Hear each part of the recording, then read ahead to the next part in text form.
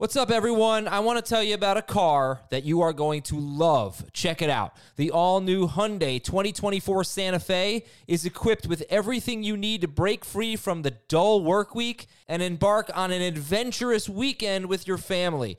The all-new Hyundai Santa Fe's features like available H-Track all-wheel drive, standard third-row seating, I love that, available dual wireless charging pads, ensure that you can take on any adventure. So let's say you're ready to take the family on a camping trip or something like that. The Santa Fe is perfect for you. You've got all-wheel drive. You can load everyone up in the third row. It's time to start being adventurous, and you need the right car, and that's the Hyundai 2024 Santa Fe. Learn more about the all-new Hyundai Santa Fe at HyundaiUSA.com. Call 562-314-4603 for complete details. This is Fantasy Football Today from CBS Sports. On his way to the end zone. I'll tell you what, that was a spectacular play. It's time to dominate your fantasy league. What a play! Off to the races. Touchdown. Oh, he's done it again. Now here's some combination of Adam, Dave, Jamie, Heath, and Ben. What's up, everybody? Welcome to your Saturday mailbag here for Fantasy Football Today. I got two awesome analysts with me. I am Adam Azer. All right, we're going to read your emails at fantasyfootball@cbsi.com. We're going to read your Apple Podcast questions, and we're going to talk Week 1 DFS. I hope you are listening to the Fantasy Football Today DFS podcast. More on that in a moment. Let's bring in Frank Stanfield. What's up, Frank? How you doing, man? Yo, what's going on, Adam? Great introduction. I appreciate that. There's one great analyst here, and then there's Frank Stanfield. So you'll get a lot of advice here from C. Najad, and it's nice to be on this side of the table. Honestly, I'm very excited. It's fun. Oh, man. Being an analyst is so much more fun than being a host. 100%. The occasional times when I get to be on the other side of the table, it's just like, this is so easy. Sia Najad is also here. Sorry, Frank. Sia is on the Fantasy Football Today DFS podcast with Frank. Welcome, Sia. You can see why I like doing shows with Frank, because he just fills me up with confidence with all the compliments. So, Frank, thank you for that. I'll see if I can live up to that compliment. He's a complimenter. He's a very nice guy, for sure. We've got some news and notes to get to. We've got a Wayne Gallman update. I know everybody likes that.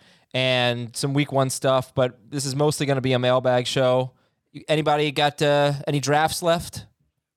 Yeah, I have my 2 home league drafts this week, and we're recording this on Friday. I have one Friday night, and then I have one on Sunday morning as well. And I'm probably going to do another high-stakes league, something on NFFC. I haven't figured out the date yet. Maybe Wednesday night, like right before the season starts. Okay. Yeah, I've got 2 drafts to go, one Tuesday night, one Wednesday night. The Wednesday night one usually takes place in Vegas, but because of certain COVID issues, we decided to stay local. But I'm looking. That's my quote higher stakes league. So I'm looking forward to that one. Where do you draft in Vegas? Yeah, so we get a big suite, actually one that's not super expensive usually. At like the Vdara, for example, they have these kind of big, almost like business-oriented suites that you can get, which have several bedrooms. And it's actually a pretty reasonable price because the Vdara isn't actually attached to a casino. It's next to a casino, but it's not attached to one. So it's a little bit more reasonable. And it's a perfect place to draft. These rooms are like 1,600 square feet. You get 4 or 5 guys in on it, and you're not paying much at all. Wow, you could definitely be a salesman for the Vdara. By the way, that was I They sponsor us. Whoops. Just walk. I could walk to a casino. I could walk across the street. This is not really a problem. All right, let's get to it, guys. Here are your news and notes. Carson Wentz, Ryan Kelly, Zach Pascal, all off the reserve COVID list. Now, these are news items as of Friday afternoon, so there's a lot of stuff that's going to happen between now and the time you listen. Just keep that in mind. Carson Wentz is optimistic about playing Week 1. Atlanta signed Wayne Gallman. Yeah. Anytime something happens with Wayne Gallman, people just think I'm like over the moon because I get to play the music. And they're right.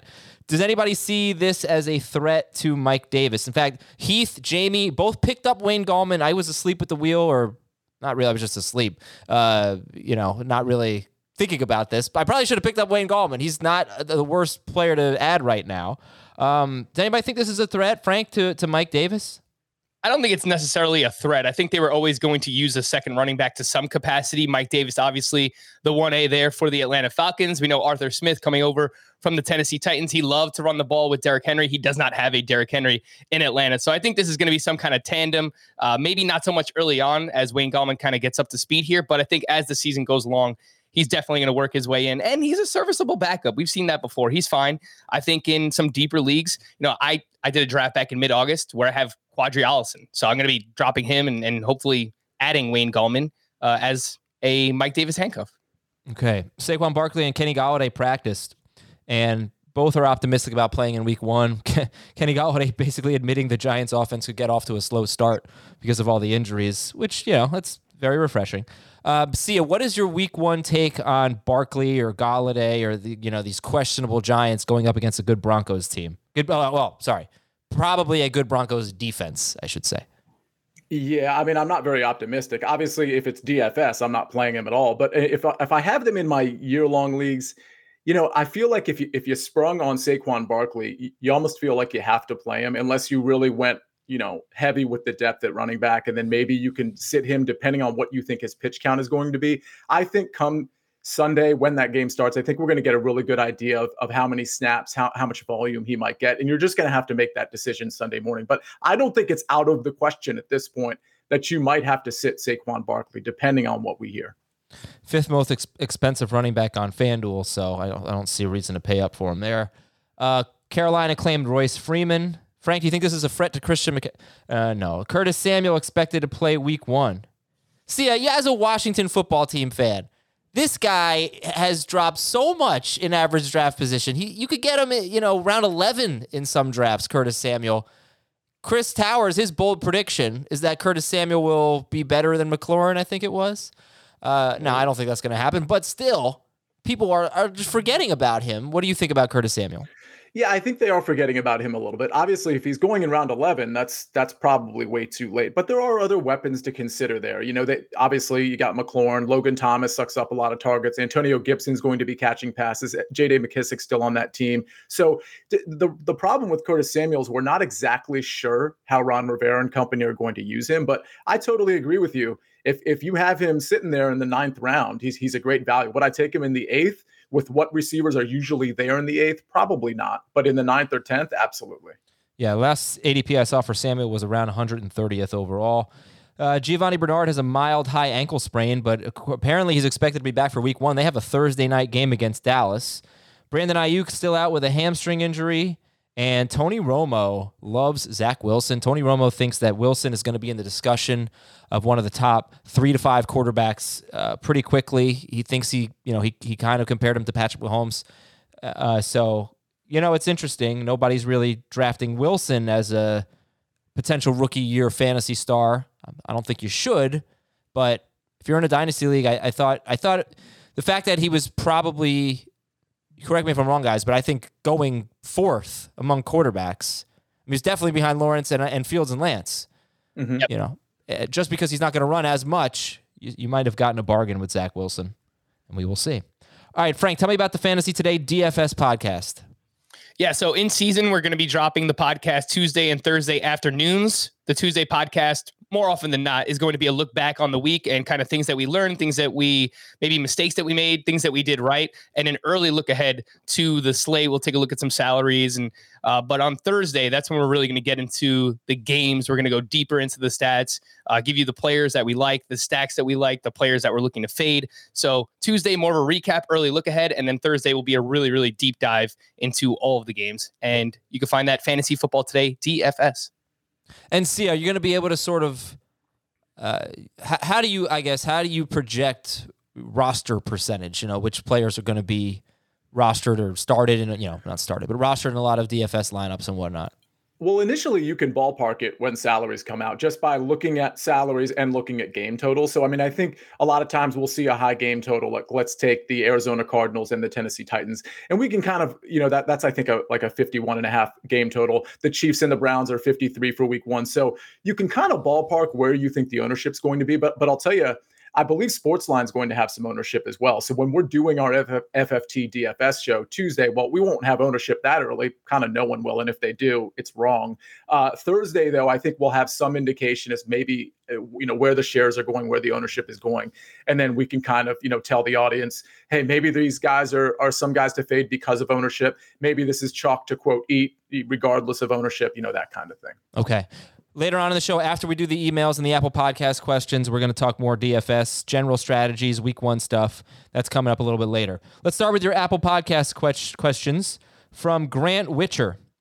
I tried to follow the great or late tight end strategy in my first draft, and I ended up with Evan Ingram in the 12th round, and now I really want an upgrade.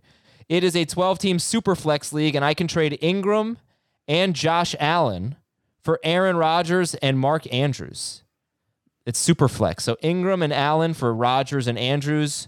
My other quarterback is Jalen Hurts, and is that Taysom Hill? Is it worth it to do this, or do I ride with Ingram and possibly end up streaming all year?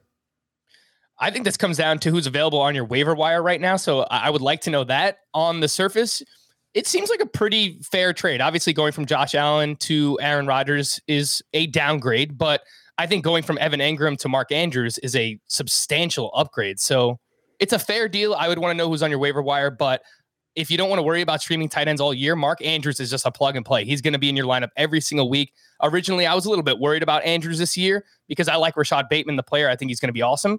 But the fact that he's missing the first month, I think Andrews kind of steps in. He's the top target in this offense. They use him in the red zone right away. I would take this trade so you don't have to worry about streaming tight ends.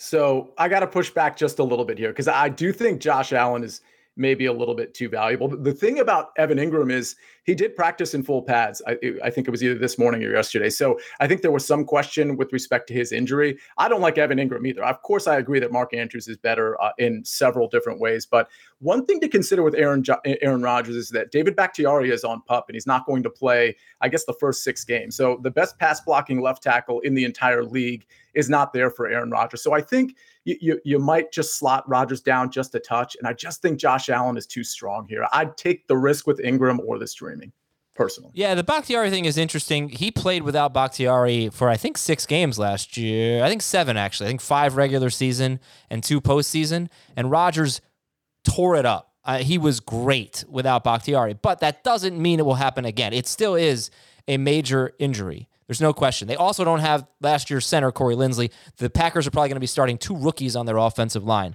So, yeah, that is a strike against him. As far as the greater late tight end strategy goes, it's catchy, it's great, but last night, Thursday night, I drafted, and Gerald Everett is my starting tight end, and I hate that. I just missed out on Kyle Pitts in the 5th round. I just missed out on Tyler Higbee in like the 9th round or something. I would have been happy with that. These guys went 1 or 2 picks before me. So I have Gerald Everett and I have Evan Ingram, and I hate it. But I am pretty solid everywhere else. And I don't want to repeat this too much as I talked about this on yesterday's show, but what I really have learned through the years is that Vance McDonald was a guy that we were excited about as like tight end 8 in ADP or something a few years ago. And it's just, this is such a horrible position that I'm not going to pass up a guy like Devontae Smith or something like that to take Tyler Higbee. I'd rather just stream the position, and I'm not going to pass up players at other positions that I think can be great. So that's why I'm at great or late, because you get, I can get Tyler Higbee. He'll be fine. I can get Gerald Everett. The Everett you can get super late. But Jonnu Smith, the odds of them really making an impact to me are very low. And they won't be that much better than the waiver wire pickups. So that's why I just kind of kept neglecting it and settled on Everett and Ingram and see what happens. And I'll be fine streaming, but I loaded up at other positions. Adam, break the tie. Would you take the trade? I would do the trade. I would do Andrews and Rodgers for Allen and Ingram. I would. But I see both sides. All right, from the Steerage, 10-team half PPR, 1 quarterback, 2 receivers, 1 flex. I have the 10th pick, and the 2nd pick has offered me a trade. It's his. So this, by the way, is a dynasty draft. I'm sorry. I think that it is. So he has the 10th pick, and he's been offered the number 2 pick for his rounds 1 and 2 pick, and a running back of his choosing. He would trade up to number 2, and he would get Kyle Pitts. What do you think about that? Like giving up pick 10. I think this is a dynasty league, so pick 10 in the first. So is this a rookie draft then? Yeah, I think so. Mm-hmm. Yeah. Okay, so giving up pick 10 and 11, so that's the swing pick in a 10-team league. No, dynasty. I mean it might be pick 110 and 210. You know. Okay, yeah, it could be 210. For Kyle Pitts and an RB of my choosing. Yeah, I would do that.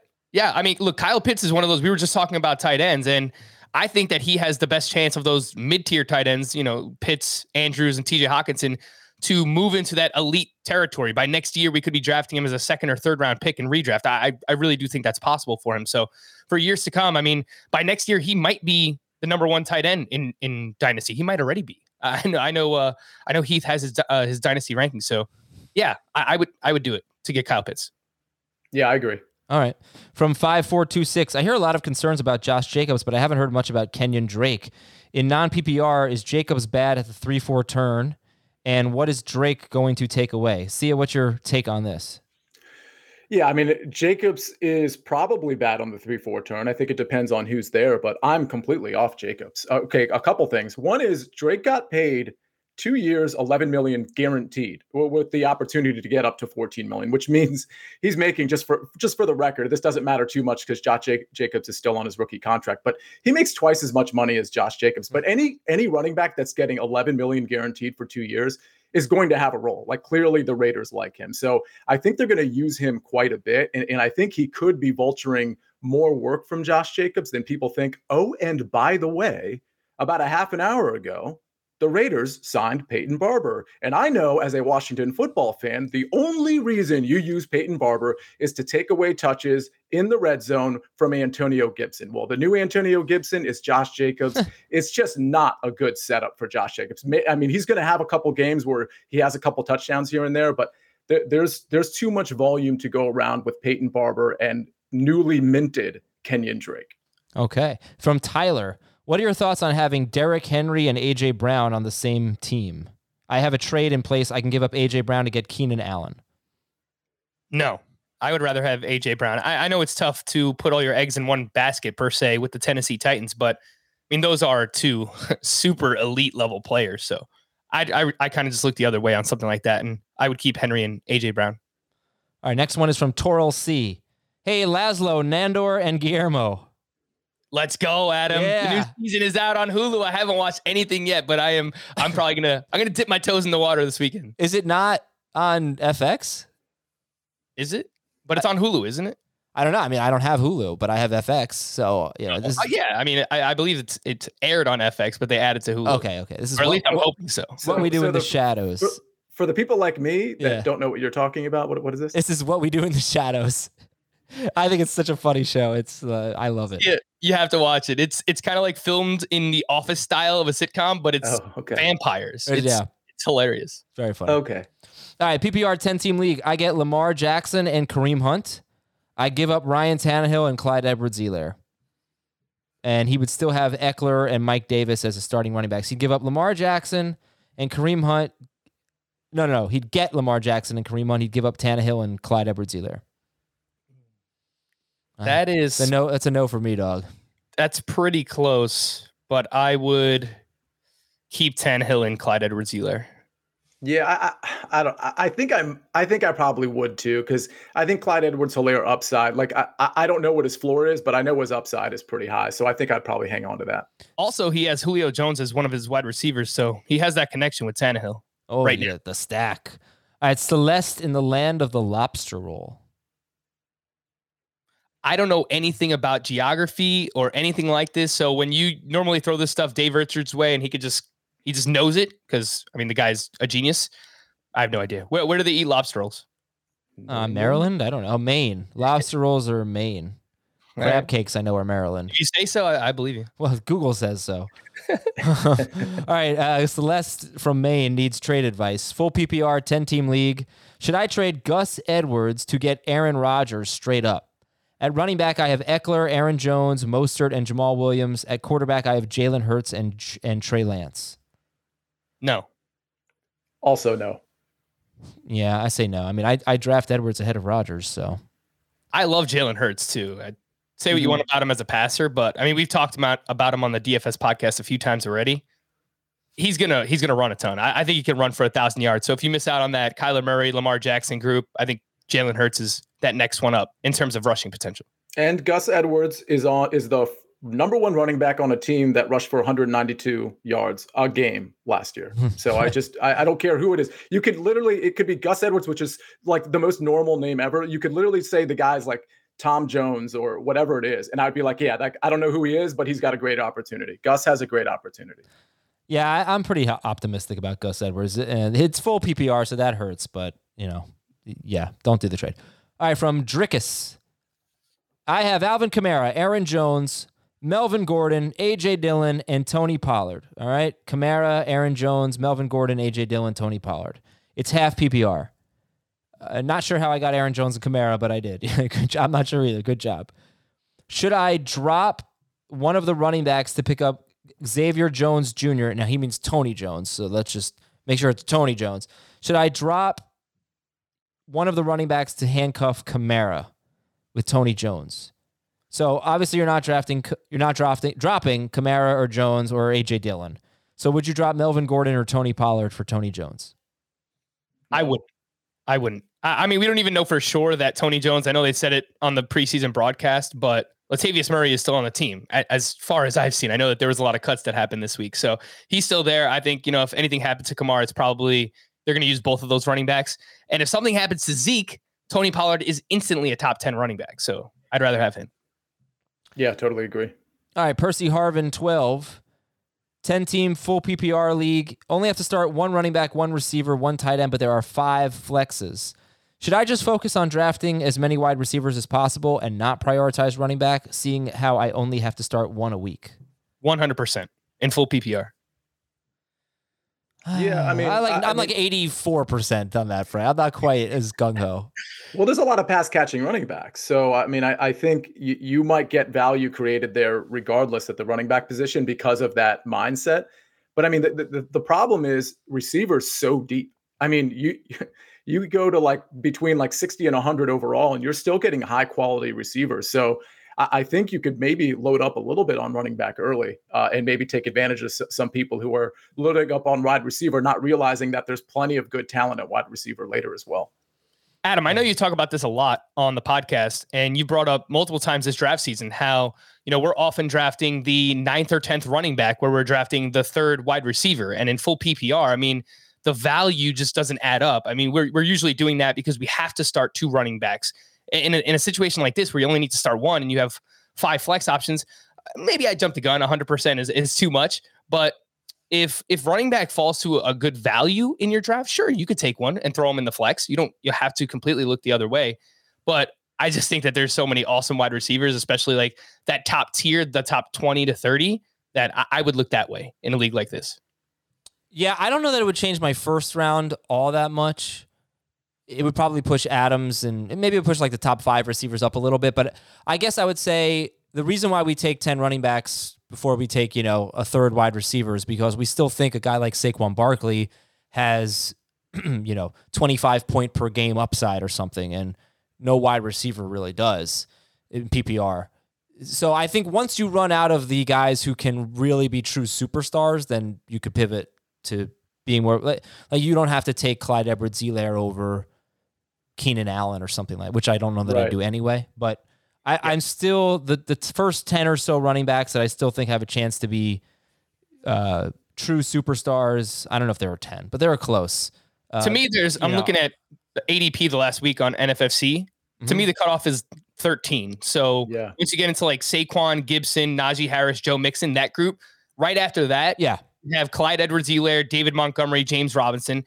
Those guys are fine, but for me, that top 13 that ends with Mixon, Harris, Gibson, that's kind of where I would draw the cutoff line. And I don't really think Mixon and Gibson are in that. I think they're just after Harris and Barkley. And, I don't think they're quite superstar potential, but a lot of people do. So that's fine. All right, a few more here from Apple, from R.I. Lighthouse.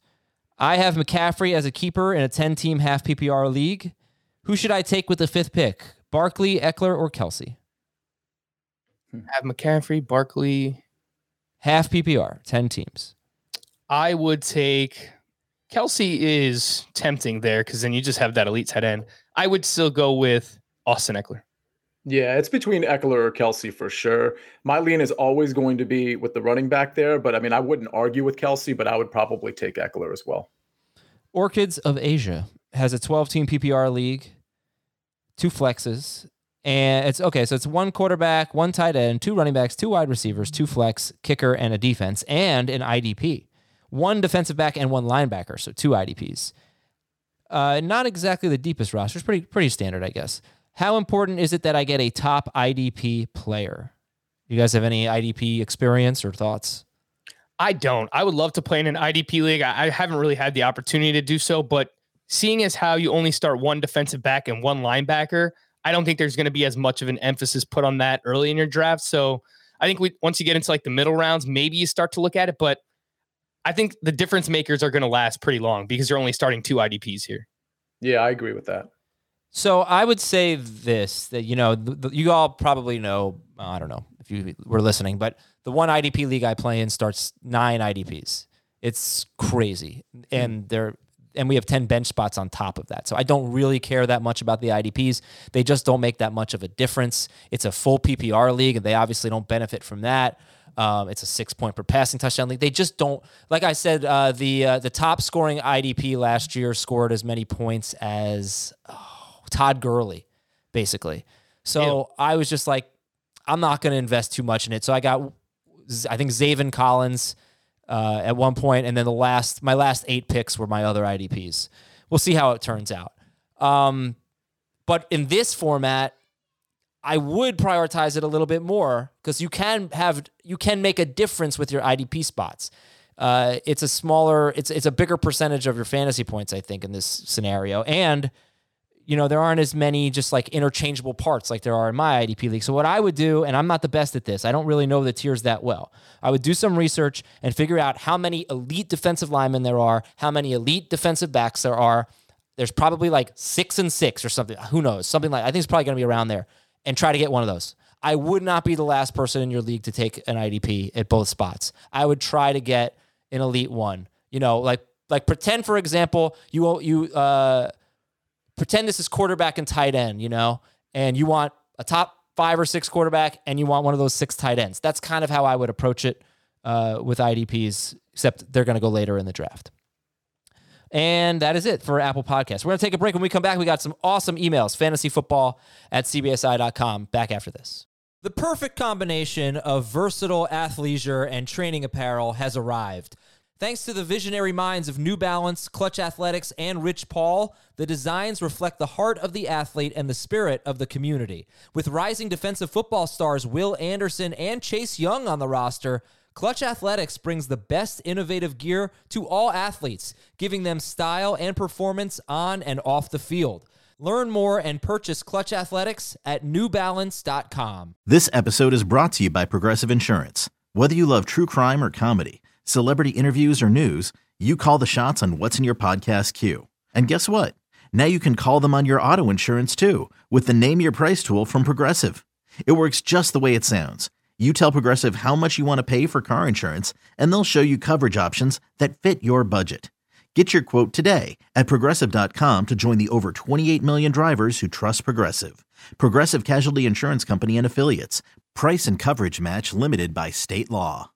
Welcome back. Adam Aizer with Frank Stanfill and Sia Nejad. Talking DFS in just a little bit. Here's an email from Brad in a city south of Nashville. I'm going to give you all the geography ones, Frank. Let's go with Mobile, Alabama. Yep, that's exactly what I was thinking. That better be south of Nashville. I don't know. Wait, yeah, that's south of Nashville. I was going to say Cancun. That's technically south. Yeah. Of course it is. Cancun is for sure. Okay. Hey, Brian, Darren, Dion, and LaShawn. Those feel like Eagles. Eagles running backs? Yeah. Okay. Here we go. Miles Sanders is a guy I think is being penalized because he failed to deliver on lofty expectations. Basically, this is just a what do you think about Miles Sanders question. And you know what I'm going to do right now? I'm going to go to my 2 quarterback league, and I'm going to offer my Josh Jacobs straight up for Miles Sanders and see what Love happens. Because I'm sick of this Miles Sanders. I'm sick of this Miles slanders. Okay? Nice. These Miles Sanders slander is pissing me off. We have not seen him in the preseason. They sat him. They played barely anything because he's a starter and they value him. The other guys on the team are not better running backs than him. Kenneth Gainwell is going to be a third down back, perhaps. Boston Scott will get in the mix. Miles Sanders is their best running back. He had 3 carries of more than 70 yards last year. Running backs just don't do that. So he's going to be their goal line guy. Of course, I'm guessing about all of this, but I feel confident. I like him better than Josh Jacobs. I think we've gone too far. What do you guys think? This is perfect because I'll let Sia take it. I know that he's all over Miles Sanders. This emailer also brings up Raheem Mostert in the email. So, Sia, if you want to talk about both of those guys, I know you like both of them a lot. Well, check out FFT DFS for almost every show. I say something about Raheem Mostert, especially from a DFS standpoint. But I'll say this. I think Miles Sanders, it's a classic case of recency bias. It's just what people see and they just glom onto it. And they're like, well, this must be what's going to happen week 1, week 2, week 3, and so on. Miles Sanders is a really good running back. And to Adam's point, he's so much better than everybody else on the roster, including Kenny Gainwell. By the way, he played, I think, only in 12 games last year. Behind a very banged up, injured, bad offensive line and still averaged 5.3 yards per carry. I know Adam loves YPC. And by the way, the crisscross references during the draft-a-thon were priceless, Adam. But no, I totally agree about Miles Sanders. I think Miles Sanders is going extremely undervalued. Can he flop? I guess. But, a lot of these running backs that are outside of the top 10 absolutely have some question marks next to them. And I think Miles Sanders is potentially a league winner for people. And I think something else that people haven't really taken into account is that the fact that he's going to be playing alongside Jalen Hurts, where we've seen this all throughout, the past really decade, right? Or really since Michael Vick has come into the league, because he's kind of changed the position. But anytime a running back has played alongside a rushing quarterback, it opens up running lanes. It makes things more efficient for that player. So if the offensive line is better, which it's expected to be, the offense overall should be better. They bring in Devontae Smith. They still have both tight ends. Jalen Hurts is going to be running. That opens up running lanes for Miles Sanders. I agree. I mean, I think people have gone too far the other way. I was never in on him as like a 3rd round pick when that was happening, but now he's being pushed all the way down into like the 5th round. So if you get him as your RB2 there, sure. Why not? I am going to take Gus Edwards over him, but I was on the clock and I was like, Jacobs or Sanders. And I would think I was doing a FFT and 5 podcast at the time. So I took Jacobs and I regretted it. And I made the trade offer. Let's see if George Maselli accepts. I make a lot of trades with George, so I have some confidence here. Next email is from Dave. In a 2-receiver non-PPR league, you don't need to take a wide receiver until round 5 or later. That's all it says. 2-receiver non-PPR league, you don't need to take a wide receiver until round 5 or later. That's true. I don't know if it's necessarily round 5. I would probably try to get 3 running backs in my first 4 or 5 picks in a non-PPR league, but if that means taking a wide receiver in round 3, like a Terry McLaurin or one of the Cowboys guys, something like that, I would be okay with that. I mean, I would still, even in a non-PPR league, I would want a top 12 to 15 wide receiver on my team if I can afford to do so. But yeah, I mean, the first 2 picks, I'm probably looking at running back in this kind of format, and then probably trying to add another one as my flex, maybe in like the 4th or 5th.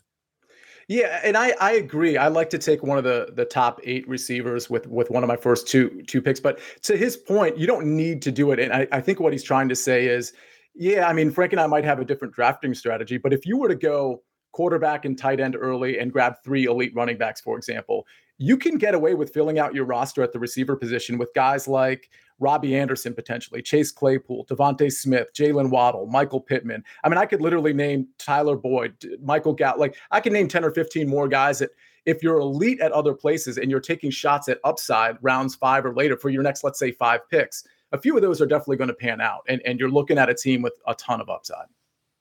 Yeah. It's kind of funny. If we talk about like the hero RB or the anchor RB in a PPR league, you take one running back later and you kind of load up first round, second round, and you kind of load up at other positions. I think I actually could see doing, hero wide receiver in a non-PPR league, because I do think there's a pretty big separation between guys from Adams to say like AJ Brown, Justin Jefferson, DK Metcalf. Let's say the top 8 wide receivers in non-PPR.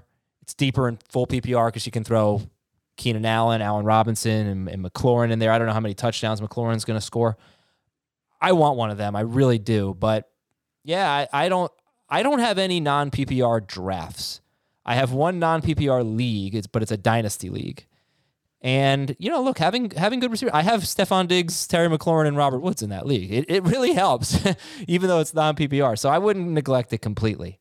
But you can definitely focus on running back. From Todd, not intended, but I waited on running back, and I feel like this is a good team. 10-team PPR, 10th pick. Okay, so for those of you who have a late pick in a 10-team PPR league, this is what your team could look like if you pass on running back. He took Mahomes and Hill. We would never take Mahomes in the top 10, but a lot of people would. So Mahomes and Tyreek Hill, that's fun. A.J. Brown and Keenan Allen with picks 3 and 4. DeAndre Swift, and he passed on Carson, yikes. Gus Edwards, Sanders, Gaskin, Jacobs. Okay, so he took Swift, okay. And Kyle Pitts.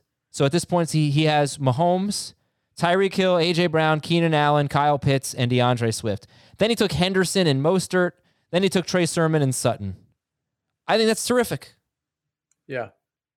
I do think that having Mahomes and Hill is awesome to have that combo, but the opportunity cost of taking Mahomes there, it's you missed out on getting an elite running back. So I mean, I would have done that personally, taking a running back there with Tyreek Hill, because while you wound up with Swift and Henderson and Mostert and hopefully one of those players emerges, it's a 10-team league, so you kind of want to stand out at positions as best as you can. And if you're behind the pack and running back, I just don't love doing that myself. So I probably would have, instead I would have taken a running back in the first 2 rounds, and then where you took Swift or Henderson or Mostert, you probably could have still gotten a really, really strong quarterback there. So it's just the opportunity cost of taking Mahomes that early. Yeah, I agree. I think he made a mistake with Mahomes, but I do think he kind of made up for it with the running backs that he got. I like how he tried to secure the 49ers backfield with Mostert and Sermon. Just one watch out there is Jeff Wilson probably will be back by week 7. So that's going to be a lot more muddled, assuming everybody's healthy come the middle of the season there. Okay, and yes, you also have a team name behind the pack at running back. So good job, Frank. This is from Alan, 10-team PPR. Can you weigh in on later round strategy? Do you take still handcuffs and upside players, or do you pick stronger positional players since the pool of players will be there in a 10-team PPR league? Yeah, that's a good question. Do you still take handcuffs in 10-team leagues? And I'm going to pull up a 10-team draft. It was a Superflex draft, but I'll pull up a 10-team draft we did last night for reference. Go ahead, Frank, or Sia, if you want to weigh in. Yeah, I think in a 10-team league, again, you're trying to separate as best as you can. So I think I probably look the other way on handcuffs there, and I'm probably just trying to grab as much upside as I possibly can. And it depends what you do early on, right? So if you're a little bit more running back heavy, maybe you take more shots on wide receivers late in your draft to see if you can find a gem that kind of just like pops off early in the season and becomes this breakout player. If you take wide receivers early, maybe you do the opposite, and you don't necessarily have to take the handcuff on your team. Earlier, we talked about A.J. Dillon and Tony Pollard. Aaron Jones, as great as he is, he's been injury prone. If something happens to him, A.J. Dillon has league-winning upside. Ezekiel Elliott has been pretty durable in his career, but if something happens there, Tony Pollard, I believe, has top 10 running back upside. So you don't necessarily have to take the handcuffs for your team, but just take the highest upside handcuffs is, I guess, the point. Yeah, I love that. And I also love taking handcuffs of other teams too, because it becomes really good trade leverage. If you want to throw that handcuff in, let's say week 3 or week 4 with something a little bit more valuable to get something back. I think a lot of people really they get really nervous that they don't have the handcuff and they give up a little bit more than they should. Yeah, looking at our draft last night, again, it was super flex, but it was still 16 rounds. So, that's probably like a 14 round 10-team league without the super flex. You still have a mix of Mike Williams, Elijah Moore, some backup tight ends, but then you have a Tyson Williams and Alexander Madison mixed in with Mecole Hardman and Henry Ruggs. So whatever suits your team, but yeah, those are all great picks late. Great. Right.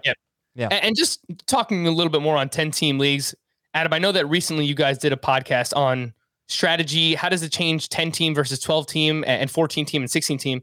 And Jamie brought up a really good point in that you want to differentiate yourself at quarterback and tight end. So if it means reaching on those positions a little bit earlier in your 10-team league to make sure that you can compete with other teams, it's worth it to do that rather than maybe just drafting a quarterback late and you know that you're going to have all this depth on your team, running back, wide receiver depth. It's so hard to make these 2-for-1, 3-for-1 trades in 10-team leagues because everyone's team is stacked. So you think that, I might have this awesome depth. Like, I can just make a trade at some point in the season. It's not that easy. Like, I've played in 10-team leagues and, I have this awesome bench, but more often than not, people don't want to make like 2-for-1 or 3-for-1 trades in those type of leagues. Okay, interesting. And yeah, Heath and I shared the team in the podcast for the People League. We had the 7th pick, and our first 2 picks were Kyler Murray and Lamar Jackson. And I saw that on Twitter. That is hot, as you would call it. Yeah, it was hot. And I just like, you know what? This may not be smart, but it's fun. Let's just go have fun. Let's see what we're going to do. That is fun. Okay, next question is from Zach. Dear Steve, Eddie, Frank, and Derek. At first, I was thinking this is Family Matters, but I think this is actually Tennessee Titans. I started thinking Tennessee Titans as well. Steve McNair, Eddie George, Frank, and Derek. Oh, Derek Henry is and Derek Henry. Yeah, but yeah. Well, no, he spelled it differently. Yeah. Then I'm not sure. We are failing. No, yeah, Frank Wycheck. That's what I was thinking. It's got to be Frank. That's why I thought it was Titans. All right, anyway. 12-team PPR and pick 8. What am I doing? Grading this team? Okay, grade the team. 12-team PPR, 2 running backs, 3 receivers, and 2 flex. Dak Prescott, Aaron Jones, Melvin Gordon. That's the one. I know Heath drafted him yesterday in a 0 RB approach. I just cannot get excited about that, but okay. Aaron Jones, Melvin Gordon, Dak Prescott, Ridley, Lamb, Julio, Judy, Pittman, Kyle Pitts. He also has A.J. Dillon, Devin Singletary, J.D. McKissick on his bench, and Savon Ahmed and some others. What do you guys think about this team? That's pretty damn good for a 12-team league. Mm-hmm. It is pretty good. I will give it a B+ with the obvious downside is the RB2 being Melvin Gordon, but considering it's a full PPR, you have great wide receivers, Calvin Ridley, CeeDee Lamb. You have the hookup there with Lamb and Dak Prescott. Julio Jones is your wide receiver 3. Jerry Jeudy as your 4. He's going to be one of your flex options. That is awesome. And then you have Kyle Pitts, who I'm all over. I think, again, he could have elite upside. So, B+ for me. We'll figure out the RB2. Yeah, I agree. Tim from Denver. I have the 8th pick in a 12-team half PPR league. I'm hoping to pair a first-round running back with Hopkins or Ridley. I have Ridley ranked higher, but sometimes Kyle Pitts and Mike Davis make it back to me in round 5. I like both of them, but I don't love having 2 starters on the same team. Do you ever take that into consideration? I think, we answered earlier with the Titans having A.J. Brown and Derrick Henry. I think it's a little bit different when you're talking about the Atlanta Falcons, and then we're getting into players who, with Mike Davis, where he's not really an elite player like A.J. Brown and Derrick Henry are. So Ridley and Pitts, I think I would be all right with, but once you get into Ridley and Mike Davis, I don't know if I want that many shares of the Falcons offense. So I think it's team dependent. The Titans, I'm all right with it. Yeah, but I'm definitely team dependent. I don't know. I mean, it depends. Do you really think Hopkins, a lot of people have Hopkins ahead of Ridley. If you like Ridley a lot more, I'm not going to mess with my 2nd round pick because of my potential 5th round pick. You know Correct. what I mean? That's the way to look at it. So just take whoever you have ranked higher personally. And I would take Ridley over Hopkins, but it is very close. All right, this is from Bryce from Columbia, South Carolina. Go Gamecocks. When you do your drafts, do you intentionally diversify your different teams to give yourself more possible outcomes of great teams? Or do most of your teams end up looking similar with a lot of the same players? I try not to think about what I drafted previously. And so usually what that ends up meaning is that I usually have a lot of overlap. I mean, if you have different draft positions, that's probably not going to happen until the later rounds. Maybe you'll pick some of the same guys, but I really, people do fantasy for fun. So, I mean, I think diversifying makes sense. I can tell you from a DFS standpoint, you don't want to, you're doing this weekly, and that's diversification enough because you have new teams each week. So, if you believe in certain players, you need to play those certain players. So I think in year long, it makes sense to diversify. I don't really try to do that. For example, a couple of the drafts that I've done bigger drafts that I've done. I've got Jonathan Taylor in both. I've got Calvin Ridley in both. It just turned out that way because I didn't try to consider the other drafts. Yeah, so I usually do a good amount of drafts, and I would say diversify early on in your drafts if you can, because it's hard. It's like hindsight is 2020. Last year, I had the first pick in like 3 of my most important, expensive leagues. I took Christian McCaffrey in all of them, and it absolutely crushed me. But I mean, I think you ask anyone, they would have taken Christian McCaffrey first overall. So I don't think that's necessarily a great example, but if you have like mid-round picks and you want to diversify, all right, I'll take Austin Eckler in one, I'll take Aaron Jones in another. I would diversify early, but if you have mid-round targets or late-round targets that you love and you feel really passionate about, I would say make sure to get all those players on all of your teams. Yeah, and then I would just say if you have picks 5, 6, 7, 8 or something like that, 5, 6, 7 in several leagues, I wouldn't take Zeke in every league. I wouldn't take Aaron Jones in every league. I would probably, since I think those guys are pretty even, and I think they all have the same chance to be superstars, between Kelsey, those 2 running backs, Devontae Adams, I'd probably diversify there. But, yeah, overall, just there's no right answer. Just have fun with it and draft your favorite players. Adam, can I interrupt a second? Was that 5, 6, 7, 8? Was that a Laverne and Shirley reference or something else? Just a music reference. Okay. I've never seen. You're too young for Laverne and Shirley. For everybody listening out there, that 5, 6, 7, 8 goes back to 80s sitcom trivia right there. So. Oh, actually, I grew up watching Nick at Night, like every night, and I remember a little Laverne and Shirley. Not very clearly, but Frank, the intro song has the 5, 6, 7, 8. Anyway, how's the rest of the song go? Go ahead, sing it.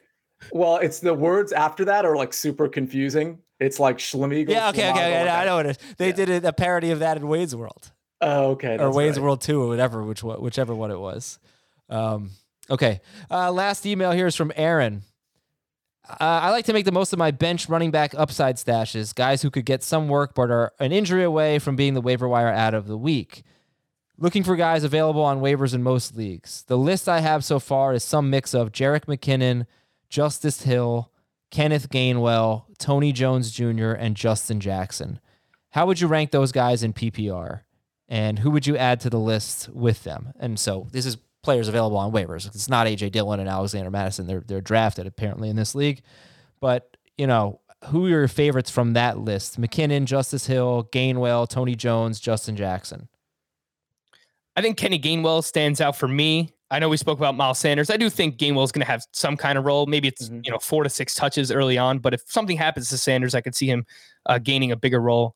And then it's probably Justin Jackson. I know that we're still trying to figure out necessarily the depth behind Austin Eckler, but I think he's the next running back up for the Chargers. So I would go Gainwell and Jackson. McKinnon is interesting if anything happened to Clyde Edwards-Helaire, but yeah. I think I'd go Gainwell, Tony Jones, then probably Justin Jackson, then Jerick McKinnon. I would take Justice Hill off the list just because I think Tyson Williams has that number 2 job, and I don't think he's being drafted either. I think you could add Wayne Gallman to the list because we talked about it at the front end of the show. He's behind a 28, almost 29-year-old Mike Davis, who we're not really sure about. So I think that makes sense too. I think Tyson Williams, by the way, is a great call, and he's probably someone who's available. And let's throw Wayne Gallman in that mix too, who we spoke about earlier. You just said that, Frank. Oh, my bad. Come on, man. I do that a lot on the baseball podcast.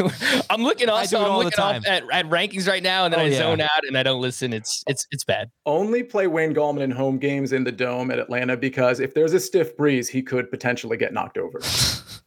That's the same thing with Kenneth Gainwell. The guy's 5'8". He's shorter than I am, or roughly the same height. But that's why he's not going to be their primary running back. Okay, DFS talk. So first things first. Let's say I don't play DFS, Daily Fantasy Sports. I don't play on FanDuel or DraftKings or anything like that. Sell me on it. Give me your sales pitch, Sia. You already did it for that hotel in Vegas. So now do it for DFS. Well, so the cool thing about DFS is, I obviously love year long and I love DFS. I think people should play both. DFS just gives you a little bit more. We used the word diversification earlier. You can kind of pick players depending on matchups a lot more. Like you're going to pick players in year long depending on matchups, but that's sort of within the confines of your own team. In DFS, you can just kind of look at games, look at matchups. Like for week 1, you got Arizona, Tennessee, or Philly, Atlanta, or the Chiefs and the Browns, or the Packers and the New Orleans Saints. These are high scoring games where you can just grab shares and kind of play GM just for a week. And you have the potential at big cash prizes if you want to play some of these big tournaments that are admittedly hard to win and hard to cash in, or you could play double ups and double your money, and usually around 50% gets paid in those. It's just another fun way to play fantasy football. It's obviously very popular with the advent of DraftKings and FanDuel.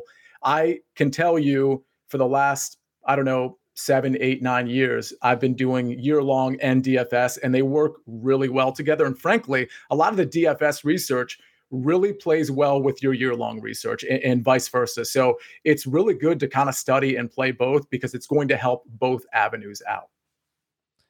I find myself not caring more, but following more closely my DFS lineups on Sunday than my season long. I don't know why that is. It might be because I have so many season long and I don't play quite as much DFS as the pros do.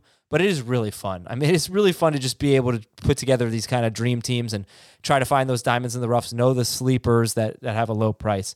So with that, let's talk about just a little bit of general strategy, and then we'll turn it ahead to week 1. Frank, why don't you host this segment? You're the host of the DFS podcast. I'm gonna kick back. All right, so look, we've basically done 8 podcasts to this point, Fantasy Football Today, DFS, and all of them we've featured some kind of strategy segment. So you can go back and listen. You can listen to all that. But if we're just doing a little bit of a synopsis here, I would say the main points here that we hit on were figuring out your goals, playing within your means, right? So look, don't worry about what other experts and these big DFS players are doing and how much money they're putting in. Play however much you want to play and figure out what you want to do. If it's throwing a lineup in the Millie Maker every week, you have to realize you're probably not going to cash. But if that's what you want to do, if that's what you find fun, there's nothing wrong with that. And then the other things are, when it comes to lineup construction, we're paying close attention to stacking and correlations and things like that. So I would say for me, it's figure out your goals, play within your means. And then, once we get into actual players and stuff, it's kind of making sure that your lineups make sense is the correlation. Yeah, and I'll add to that, because you kept saying stacking and correlation.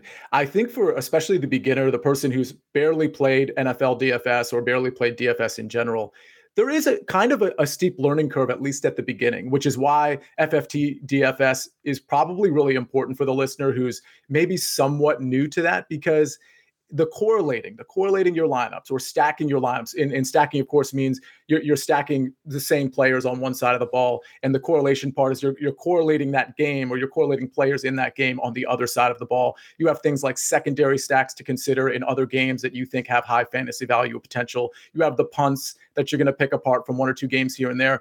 Just that whole process, and maybe the statistics to kind of look at, whether it's red zone target share or just sheer volume, touches, things of that nature.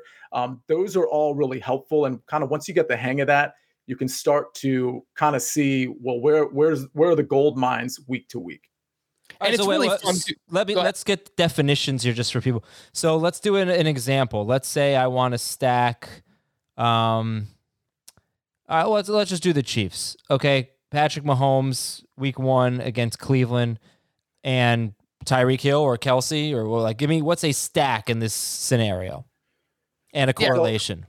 So if you wanted to use Patrick Mahomes with Tyreek Hill, by the way, both of those players are very expensive. So this is a salary cap system that we're playing within. So you have to find players that are lower cost salary if you want to spend up on those. But basically you take Patrick Mahomes and Tyreek Hill, and then on the other side, you think this game is a shootout. The Browns are expected to be playing from behind. You correlate that game where you take a Browns pass catcher, someone like Jarvis Landry or Odell Beckham, and then next thing you know, if this game winds up being 42-35 and Patrick Mahomes threw 2 touchdowns to Tyreek Hill, Odell Beckham has a big game, then you have an opportunity to move up the standings by having correlated players within that same game. Okay, yeah. So just want everybody to know, kind of just put it into an actual example. Mahomes, Tyreek Hill, Odell Beckham. All right, you guys want to get into week 1 or what? Some of your favorite plays? Or? Sure. Okay, go for it.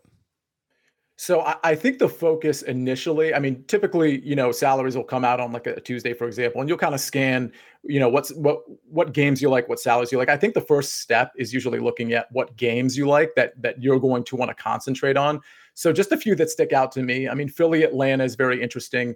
Arizona, Tennessee is very interesting. These are all games that have a 48-point total or higher, by the way. Seattle, Indianapolis, Pittsburgh, Buffalo, and then you round it out with Kansas City, Cleveland, and New Orleans, Green Bay. So you want to kind of focus on that. That doesn't mean you can't grab players in other games. That doesn't mean there's not contrarian stacks you can play, like the Jets in Carolina. It's only got a 44-point total, but in my opinion, I think the over's coming in there. That game could, depending on how that game flow goes, especially with all of Sam Darnold's weapons, you could easily stack, like, let's say, a Sam Darnold with a McCaffrey and a Robbie Anderson and bring it back with like a Corey Davis, for example, who in DraftKings will get a full point per catch. So those are kind of more contrarian stacks, but you do want to focus on those higher scoring games because Vegas usually does have it figured out. So let's talk about, for example, a game I've mentioned a couple times on FFT DFS, Arizona, Tennessee. That's one of my favorite games. Tennessee's favored by 3.5. It's got a 52-point total. Something I might like there is you could play Kyler or Ryan Tannehill. Tannehill's a better, DFS value than most people think. But let's say I play Kyler Murray with DeAndre Hopkins, and let's say I throw out Rondale Moore, an inexpensive guy that will kind of help out with getting some more expensive guys in my lineup.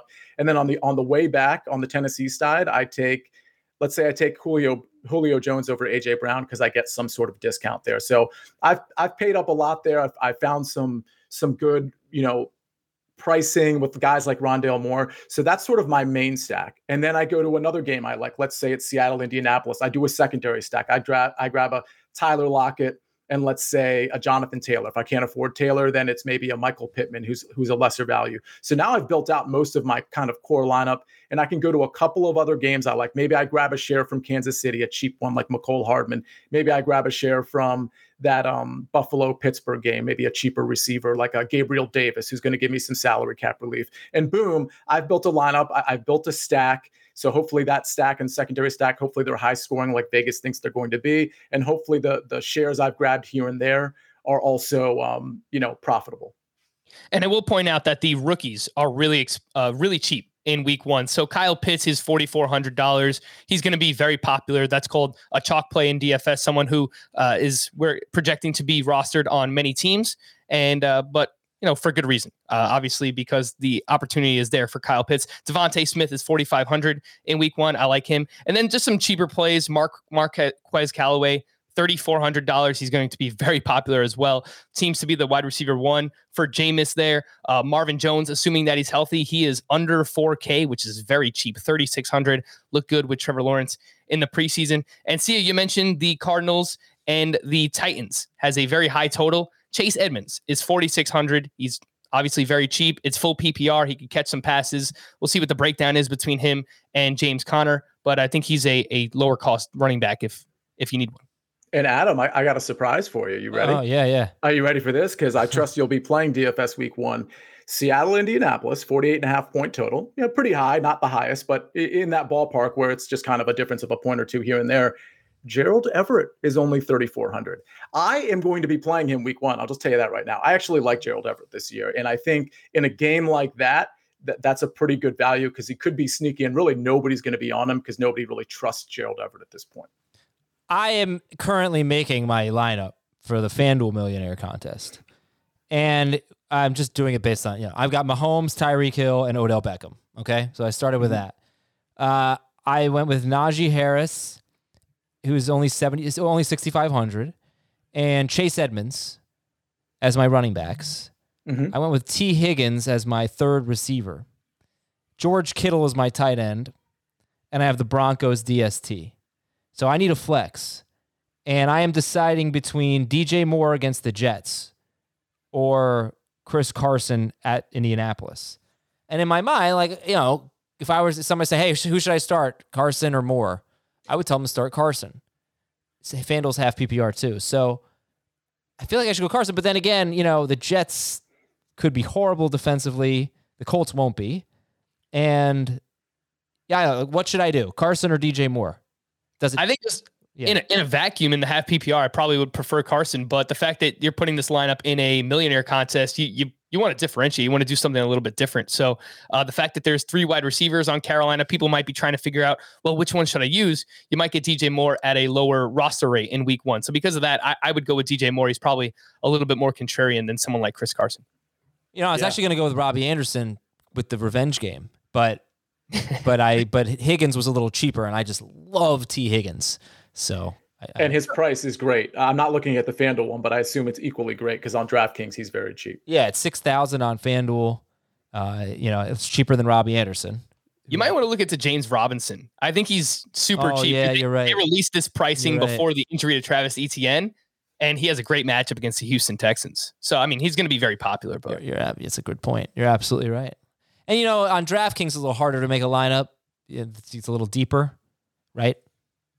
Well, I think the pricing is a little bit stricter on DraftKings. Yeah. Not in week 1. It's actually, pretty soft pricing early on in the season. But what I've noticed just years of playing is that I always feel a little bit better about my FanDuel lineups because the pricing is a little bit more loose on FanDuel versus DraftKings. Yeah, I think it's easier to put it together like a dream team. So sometimes on DraftKings, do you feel like you need a deep sleeper on DraftKings? And would Carlos Hyde potentially be a deep sleeper, or is that too low end? It's probably too low end. I mean, I'm all for the deep sleepers, like the sort of punt plays that might win you a milli maker. If I was going to typically the punt plays that are going to win you a milli maker are probably on the receiver end because they have, while they might not share the volume a running back might have, but they do have like a greater upside, a greater ceiling. So I don't think Hyde has the ceiling you're looking for in like that type of contest. Yeah. For example, Kendrick Bourne was a name we brought up the other day as like a super cheap punt play on DraftKings because slot receiver Mac Jones is his first start. Maybe he leans on someone, over the middle of the field early on. And I think he's like sub 4K or something in week 1. All right, guys. Well, thank you. For much more advice, check out the Fantasy Football DFS podcast. See ya, Frank. You guys have a great weekend. All right, man. Thanks for having me. And you too, Adam. I have a feeling we'll be talking a lot this season. I think so, man, especially with that hat you've got on. We got a lot of text messages to exchange. Let's go. Okay, thanks, Adam. Everybody, enjoy your weekend. And this is your last weekend without football, so do something on Sunday because your Sunday is going to be tied up for the next 18 weeks. We'll talk to you soon on Fantasy Football Today.